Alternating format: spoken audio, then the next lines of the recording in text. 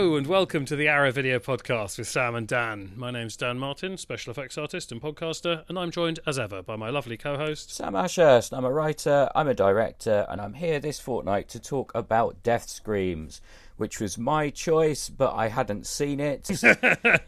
If you'd listened to the end of our June episode, then you'll be aware that Dan hasn't seen it either. So, yeah, this is going to be an interesting one. I don't think we're going to have too much of our background with it, because it would literally just be talking about a few days ago.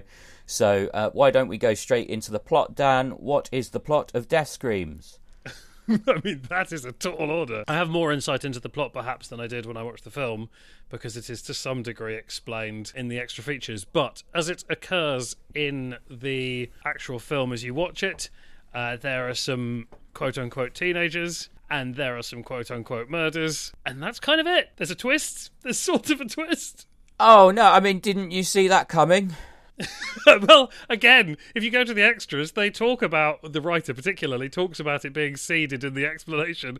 I must say, I think I prefer the director's explanation in the audio comment. The producer's explanation in the audio commentary. I mean, obviously we can't go into any of that because this is going to be a very underseen movie, especially if both of us hadn't seen it going into this. I can't think we can expect the majority of the Arrowheads to have already seen it unless they've picked up Arrow's release.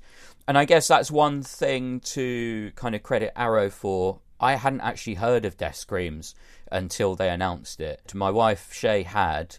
I think she's even got it on VHS, but she is a slasher genius. But I'd literally never heard of Death Screams before this release. So it is cool that Arrow's plucked it out from relative obscurity, certainly in the UK. I had wondered if Shay was, to some degree, behind the choosing, given that you hadn't seen it. With Death Screams, I love slashers, as you know. And yeah the idea of this slasher potential gem, being released, I was just the minute it was released, I saw the artwork and the title and the kind of premise, and I was like, yeah, I definitely want to cover this one. And I'm glad I did. I'm glad I watched it. I had loads of fun with it. There's a kind of running, I don't want to say running joke, there's a running thing with dead bodies. Yeah, a running event. And when something happened in the third act, I'm going to try to really talk around this, but also talk around my experience of it. I literally cheered and punched the air because, yeah, it's just ridiculous. It's one of those slasher movie moments that you kind of hope for. A slice of stupidity that's supposed to be serious. That's kind of why I watch these movies to a certain extent. That and the gore. But obviously you probably weren't too happy with the gore. Again, I can't say too much here, but the first murder, let's talk about that because that's relatively safe because you can't really see what's happening, so it's quite hard to spoil. You can't spoil it because they didn't spoil it and they had cameras. Exactly. This is an interesting turning of tables because as much as you said you didn't think that your lack of enjoyment on films like Contamination wasn't due to the fact that you were watching them alone rather than in a more social setting, did you watch this one with Shay when you watched it? I did indeed, yes. Yeah, I think that must make all the difference. I found this stultifyingly boring. Right. There were a couple of moments, all effects-based, and none of the effects are any good, but there were a couple of effects moments that were chuckle-worthy, and that last death is obviously fucking hilarious. But for the most part, it was just like, oh my god, what a fucking slog. Well, here's the thing, right? I think there's a chance that you're right there, because I think this, even though, as I say, Shay had heard of this movie and has it on VHS, I'm not sure if she'd seen it before. In fact, I'm pretty sure she hadn't, going by the reactions that we both had. Yeah, it was one of those times where you're pointing out little details, whether it's like the sheriff's interaction with the shopkeeper we found very joyful. In the kind of opening moments, and yeah, there's one kind of extended death that we enjoyed on a kind of artistic level, actually, as opposed to kind of laughing and pointing. Is it one of the early double deaths? Someone gets killed twice. It's probably the most illogical death in the whole thing. Yeah, it's a double death. I'm gonna. It starts at one location and then that person moves to a second location to be dispatched again. Yes, exactly, by the same person. Apparently the same person. Well, that's unclear at that point. Yeah. So spoiler alert. for that. Man, it's hard to discuss films like this. There's a thing that I quite enjoyed about it, and this is really reaching now, but it does a lot of the killer arrives at the door just as the door is closed with a machete, like just missing the person going through the door. And sometimes it's deliberate, as in the third act, when, you know, it's a bit more siegey in its structure. And there's a lot of machetes swiping at closing doors and so on. Or early on, where it's the characters are oblivious to it and they're nipping inside and just happen to close the door before the machete comes down and costs them a limb or two. And so, yeah, there's some proximity directing that's going quite well. And I suspect that is based on terrible health and safety. But that was relatively enjoyable. Yeah. That tiny detail. Yeah, and there's some relatively, comparatively progressive politics in here. You mean the able actor playing a disabled person? No, obviously I don't mean that. But I'm talking about the attitudes to women, the gender stuff. Like, there's a lot of statements being made in the film, both in terms of what people actually say, but also some stuff involving the male gaze, let's say, without getting into the spoiler zone, that I found quite interesting. But you do raise a good point. Would you like to talk a little bit about the kind of history of ableist stuff in horror cinema and slasher cinema, because obviously that's quite a rich topic of discussion? I mean, it's quite hard to avoid with any of these things because they almost entirely, like, to the last beat. I can't think of one where the antagonist isn't mentally and or physically scarred in some way. Exactly, like, yeah. Everything post Psycho is like, I mean, even, you know, the name Psycho is very much about weaponizing trauma to make someone a villain. And, you know, obviously you buy into a certain amount of that when you watch these films. We still enjoy a lot of these movies. Psycho's still a great film, despite any problems it might have on and off set. But yeah, like, you know, it's just, I think the problem is when there's nothing else to pay attention to, it really rings out when you've got someone doing a pretty offensive impression of someone with learning difficulties. Well, we are going to go into the spoiler zone here, precious arrowheads, because I need to. There's something that I need to point out to Dan that he may have missed in his rage. Skip ahead 2 minutes, and hopefully we'll have stopped talking about it. But this film was interesting to me. Yes, it is offensive that an able-bodied person is playing a disabled person, and it is very much kind of parody. But that's another potentially progressive thing about the movie. It could go either way depending on how you read it, but they are doing a misdirect there. Yeah, it's a red herring. It's a red herring. They're using the trope. Yeah. Exactly. I don't know. I found that plot line really interesting and unusual and unique. The performance I wasn't a fan of, but at that stage, you know, in that era, it's just something that didn't really happen. You just didn't have disabled actors being cast in those roles. So it is kind of its time to a certain extent. Yeah, and it's not like it throws that trope out of the window with the reveal either. Like, if it had done that and then it was a revenge reveal, we're still in the spoiler zone, people, then that would be one thing. But it doesn't. It just goes, oh, it's not that kid with the learning disabilities. It's this guy who has a different trauma response that involves massacring women. Yeah. And occasionally men. And a more kind of another, I guess you'd call it a trope as well. You know, it's something that we've seen before in other movies, even other movies that we've covered on this podcast. But you know, let's not go too far into that. But anyway, I think that's probably as much as we can say about this movie at this point, because it is such a obscure one. But we can talk about the extras. Dan, it sounds like you went on a bit of a journey of discovery with this film, trying to... Oh, I did all. Yeah, all of them. Exactly. Both commentaries, the making of.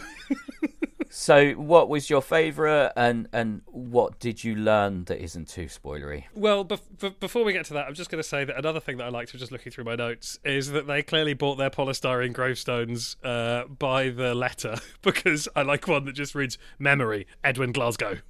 There you go. I mean, what a tribute. That's fun. I suspect that's a longer and more loving tribute than you're going to give this film, Dan, but let's hear what you thought of the extras, because there's some really good stuff in here, isn't there? Yeah, there is. There are two commentaries. There's one by The Hysteria Continues, which is like, it's kind of fine. Like, they're interesting people. They're talking about a film I didn't find particularly interesting, so there wasn't a lot for me there.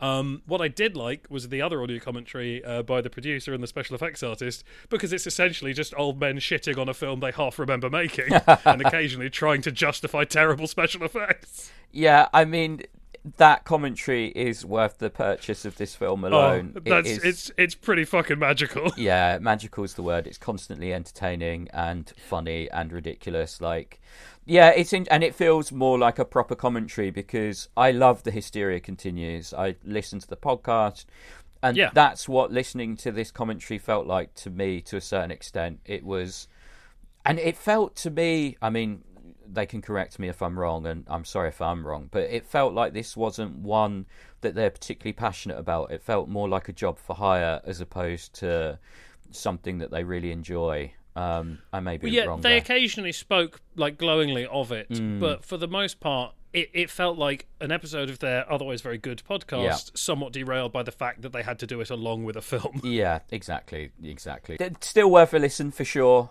But I'm starting to get a little bit tired of these commentaries that feel like a podcast. It's a different art. Podcasting is a different art to audio commentary recording. I've spoken glowingly about many, many commentaries that Arrow put out over the past kind of few months. Like, this year has been particularly rich. So that's what makes it kind of extra disappointing when there's one that, is just a bit more rambly, not as focused. But for fans of the podcast, I think they'll really enjoy it. And I'm just a grumpy fuck. So don't listen to me, kids. Just go out and buy Death Screams. Don't even listen to Dan. What do I know about slashers and special effects? I don't know, Dan. I like so the special effects are done by a guy called Worth Keeter, and there's a bit in the making of where he's like, and I learned special effects from Herschel Gordon Lewis. Oh well, that fucking explains everything. Yeah.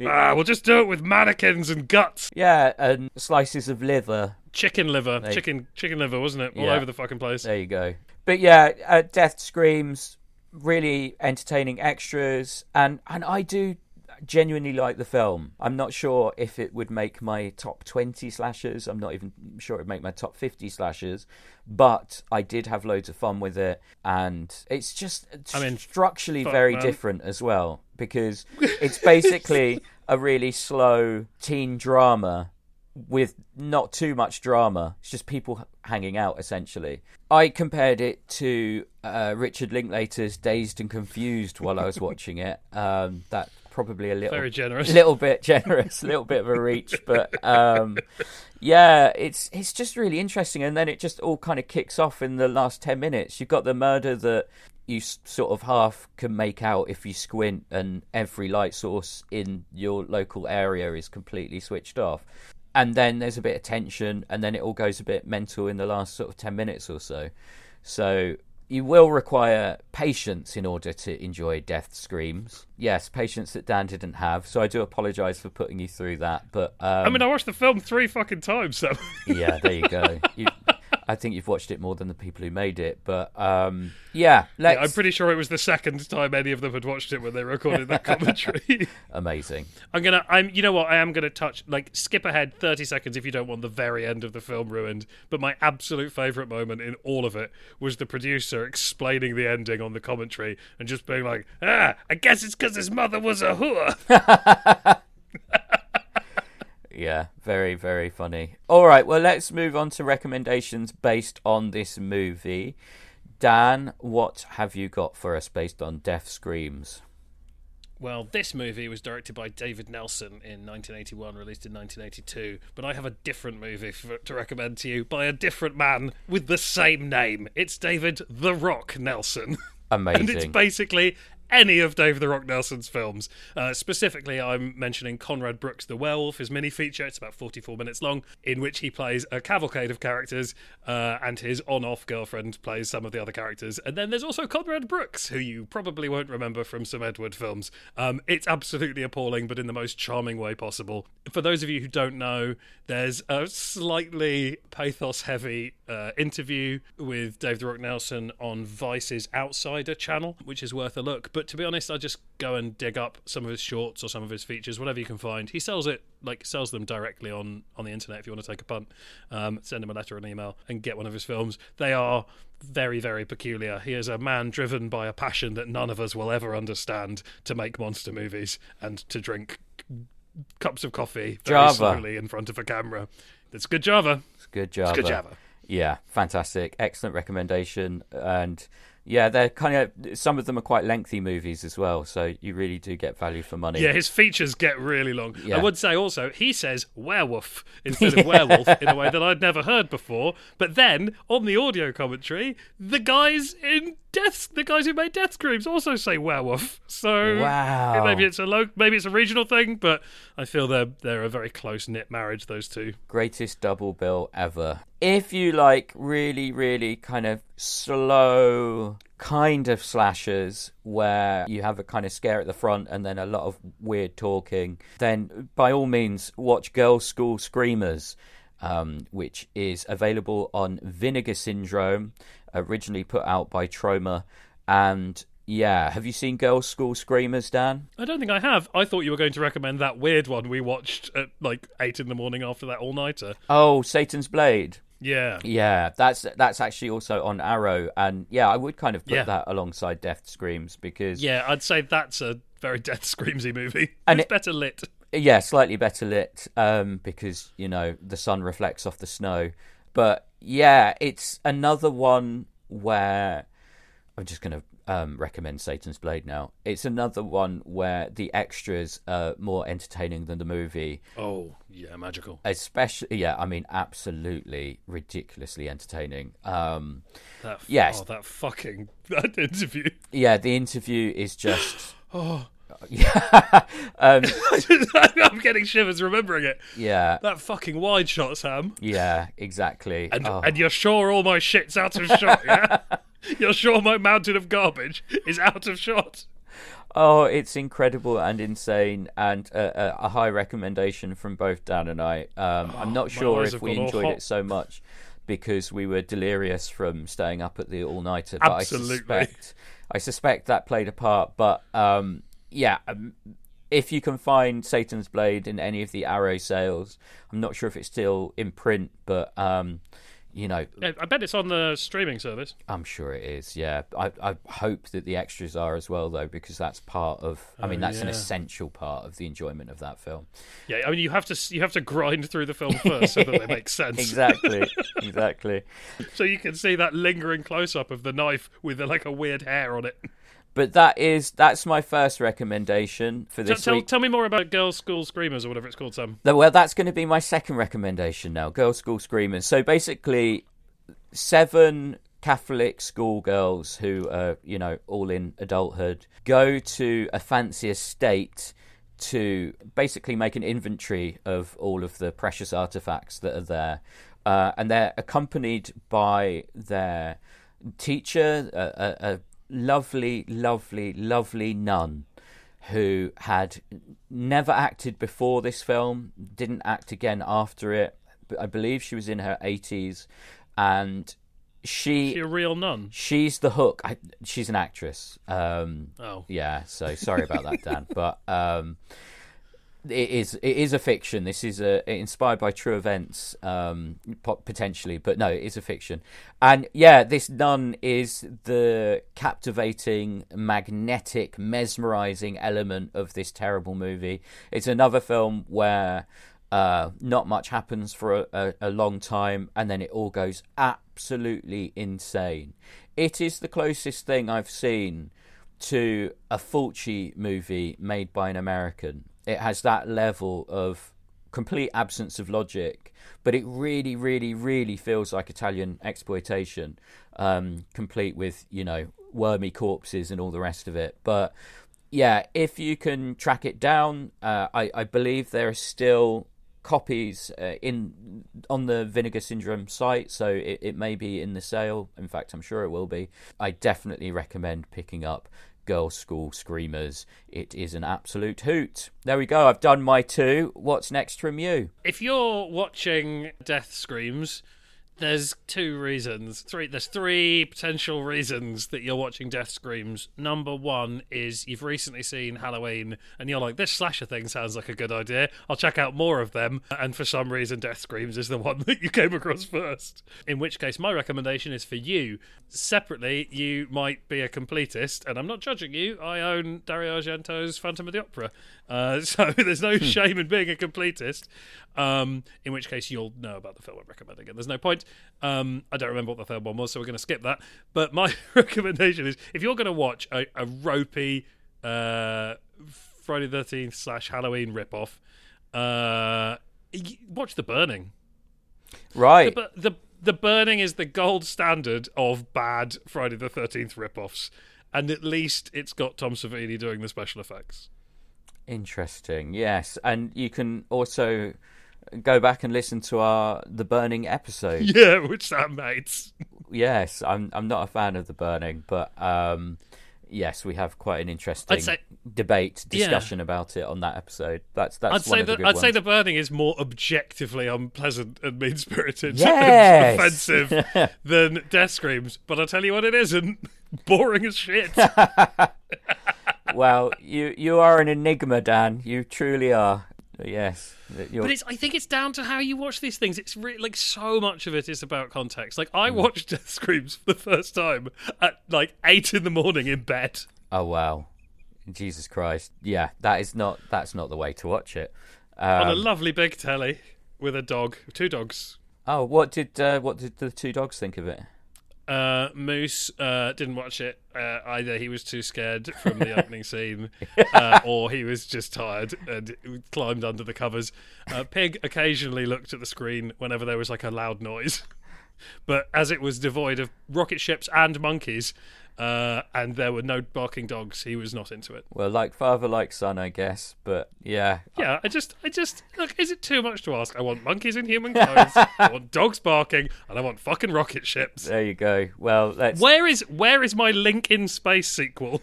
Well, look, we're doing the giant claw next time, so I suspect that that comes closer to what you enjoy, Dan. But let's see. In fact, spoiler alert, I know that Dan loves the giant claw because it's his choice and we watched it together for the first time.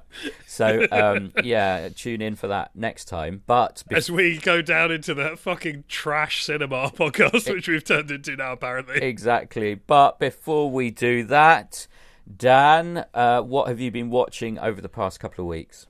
No, you've got a third based on. Give me that. Oh, it was just going to be Nightmare Weekend.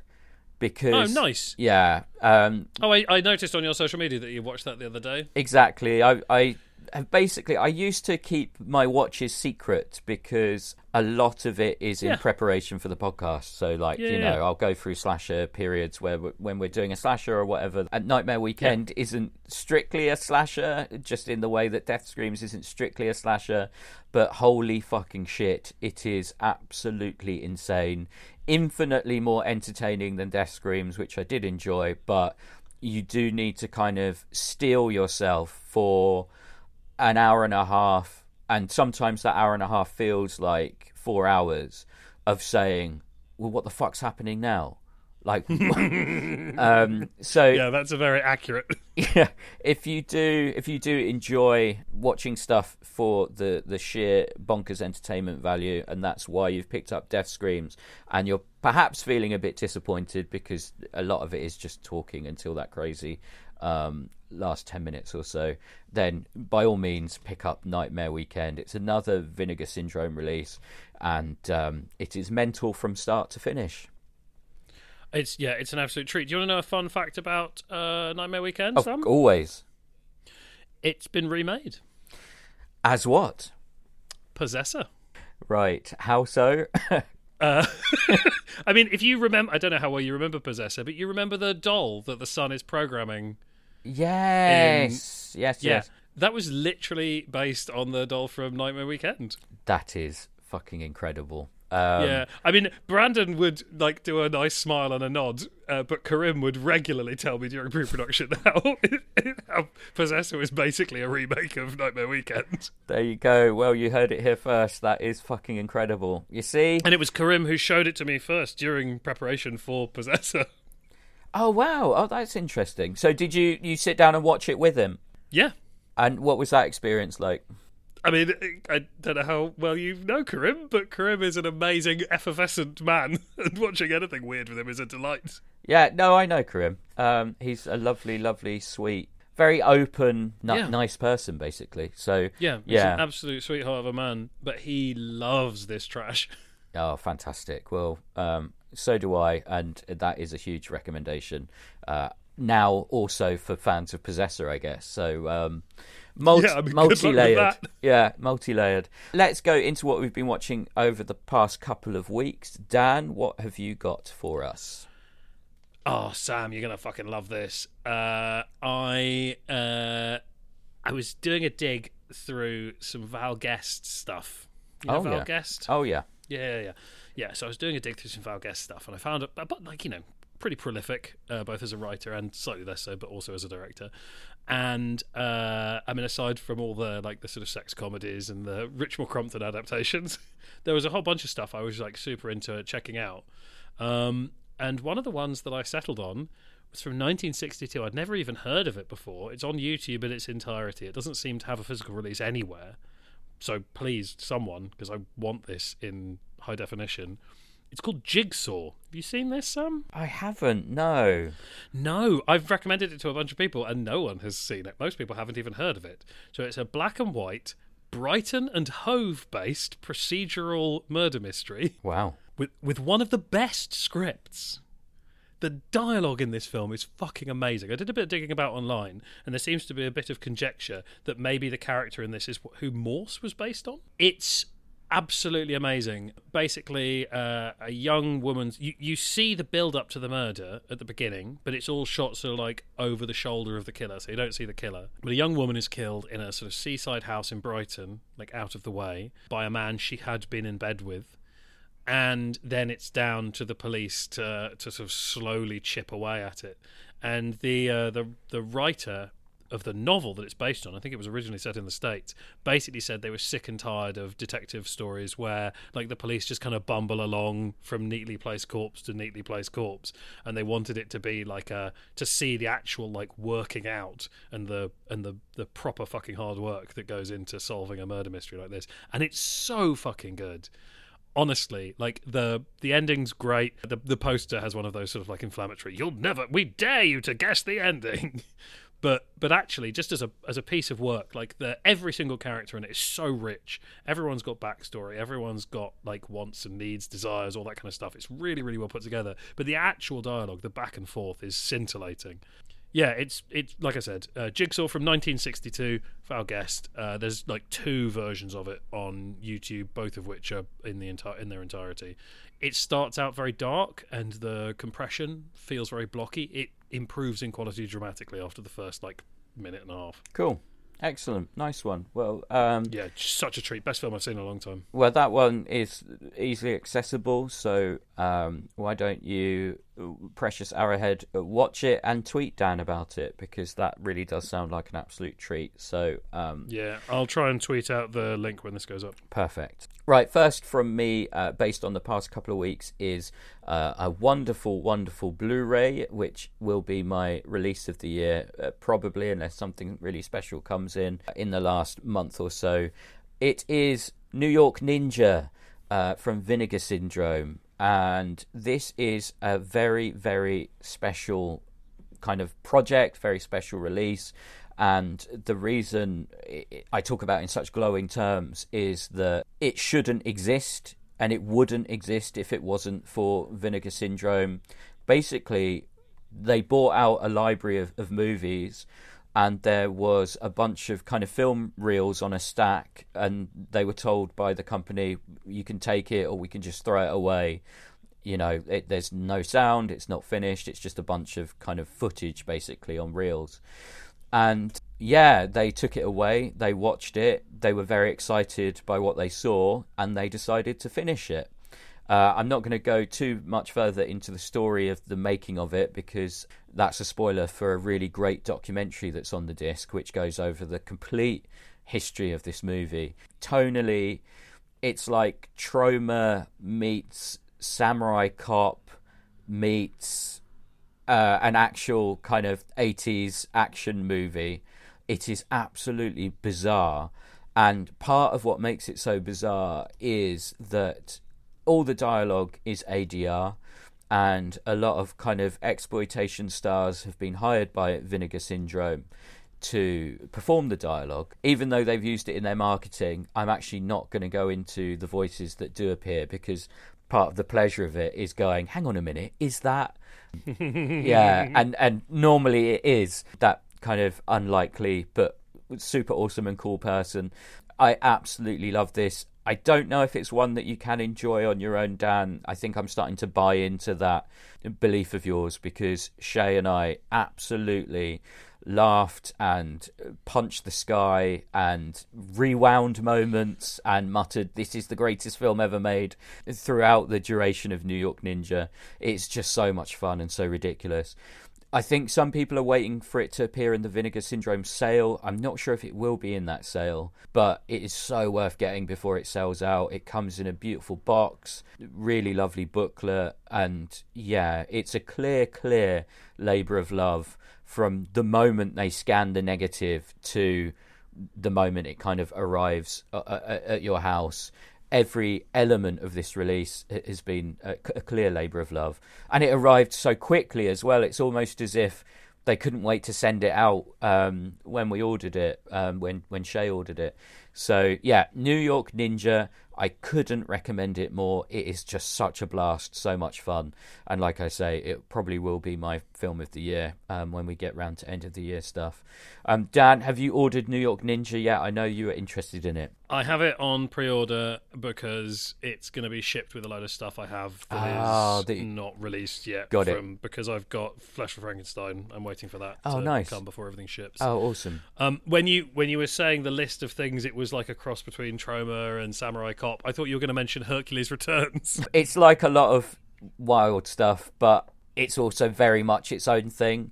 Like, it's reminiscent of all of those kind of bad fun movies, but it's very, very unique, possibly because of the way it was constructed. But good God, Dan, you are going to fucking love it. I can't wait to hear what you think about it. Yeah, I'm looking forward to it. Yeah. I have a friend I watched Trash Cinema with, and a little while ago, after he left, after coming around to watch a particularly weird movie, Jen said to me, you know, he said in all the time you've known each other, he's never chosen the film. And my brain instantly split into two, and half of my brain was like, oh my God, have I been inflicting things on my friend? But then the other half of my brain went, well, you don't go to the fucking Tate and complain that they're not showing your drawings. I mean, that's very true, Dan. I like that very much. That should be... I'm not sure if it can be written on your grave, but if there's a way of paraphrasing that so it makes sense to visitors to your gravesite in, 1,000 years' time, then I would appreciate if you somehow... Maybe this podcast is enough of a legacy, actually. But yeah, I'm sorry, Sam. I already have my gravestone picked out, and it just says Memory, Edwin Glasgow. I love it. All right, Dan, what's next from you, or first from you, or whatever it is at this point? Second from me. Yeah, second from you. I'm recording this very early in the morning, precious arrowheads. Well, We've shifted our record time a little bit by nature of geography. And, yeah, exactly. The old time difference means that I'm now recording in the morning and Dan's recording in the evening. So while he's jolly, I am still processing my first coffee of the morning. So bear with me. Normal service will be resumed. But, Dan, what is next from you? From 1981, it's Hungary's first animated feature. Available on Blu-ray in the States. I think it's region locked, though, so good luck. Arbelos is the studio that released it. It's called Son of the White Mare by Marcel Janovics. Dan, you are not going to fucking believe this. You are not. What's your next recommendation? Well, it's going to change now because we rented this from Movie Madness this week. That is insane. It's a treat, isn't it? It's gorgeous, absolutely gorgeous. But yeah, I'll shut up. You tell us what you thought of this beautiful movie. Oh, absolutely jam-packed with allegorical beauty, as yonic as anything you could imagine. It's a creation myth. It's sort of semi-Arthurian in its structure. It's an absolute delight. Yeah, beautiful stylized Hungarian animation about, oh my god, royal bloodlines and magic and a lot of things that look like vaginas. Yeah, I second that. That's a great pick. Well, partly because I was also going to talk about it. Instead, I will scramble and recommend The Kid with the Golden Arm, nice. Which I saw on the big screen for the first time because there's a Kung Fu Tuesdays regular season at the Hollywood Theatre in Portland, Oregon. I spoke to the guy that runs it after the movie because, you know, I was hopped up on adrenaline because it was his print. It's from his collection. We saw it on 35 and... Wow. Yeah, exactly. I can't describe the thrill of seeing the slightly skippy, very scratchy, but absolutely beautiful and glorious print on just a massive screen. And so, yeah, I asked him, you know, what he's doing next, and apparently he's got something very exciting planned for December. So keep an eye out for that if you're in Portland or the kind of local area. But for anyone that isn't in Portland and wasn't able to see it on the big screen, I still recommend hunting out The Kid with the Golden Arm. It is top tier Shaw Brothers. Yeah, it's great. It's absolutely preposterous, and it has potentially the greatest final line in cinema history. So, yeah, I'm obviously not going to spoil that. Just go out and watch it. And let's hope that Arrow puts it out on an upcoming wave of Shaw Brothers releases, like their next box set. Who knows what that's going to contain, because obviously the first box set has quite a wide range of stuff. I don't think I could have predicted what was going to be on their Shaw Brothers box set, because it is such a wide range of stuff. But let's see. I'd like to see The Kid with the Golden Arm on glorious Blu-ray as soon as possible. But yeah, if you can find it on one of those Celestial DVDs, then yeah, massive recommendation. Absolutely. Great. All right, well, should we go into extra features? Extra features? Extra features. I have no extra features. I have one extra feature. Oh, let's hear it. I'd like to recommend Hercules Returns. Yes, the mystery is resolved. Hercules Returns is an early 90s Australian comedy set in a movie theatre about some people putting on a movie. Like, they've opened the movie theatre, their opening film, their inaugural film. Obviously, all their success hinges on how well the night goes. It's been a very long time since I've seen this. And they decide that they're going to open with the film that was the last film that the theatre showed before it closed down. And they decide to show a movie called... I don't remember if this is the title of the real film that they bought to make this movie, or if this is the name of the film as it's presented in the movie. But I think the original film was a Samson movie, Samson and His Mighty Challenge. But anyway, so they're going to play this movie, and it hasn't got any subtitles, and it's in Italian, and they're like, well, fuck, everyone's going to walk out. So they decide to live improv the soundtrack to the entire film for the audience. And as far as I remember, that's most of the film. Excellent. Yeah, I mean, that would be a perfect pairing with New York Ninja. So, yeah, I like it a lot. And did you say that you saw that on Blu-ray, or what? No, I just remembered it when you were talking. Oh, I see. That's your extra feature. Oh, brilliant. Okay, love it. All right, well, that's probably it, unless you have more to say about Hercules Returns, Dan. No, that's it. I don't know how well it stands up. It might be super offensive. I haven't seen it in like 25 years. Okay, excellent. I think that's going to be it for this episode. As we mentioned earlier, next time we're going to be doing the giant claw, which I am looking forward to. And yeah, until then, thank you so much for listening. And we need to do social media. Oh, God, yeah. Okay. But before we say our goodbyes, let's do our social media. Dan, how can people stalk you? I'm at 13fingerfx on both Twitter and Instagram. And by the time this goes up, maybe what's Monday date? No, I won't quite know. Never mind. I'll say next time. Awesome. Yes. And if you listen to the June episode, you know exactly what Dan's talking about there. Right. You can find me over at Instagram. I am at SamAshers23, the number 2, the number 3. And I have been sharing a lot more of my movie watching habits on Instagram recently. So there's a chance that you'll pick up a recommendation that I haven't mentioned on the show. So by all means, follow me there. But that's it for this episode. Giant Claw next time. Thank you so much for listening. And we promise to be more professional next time. Bye-bye. Bye.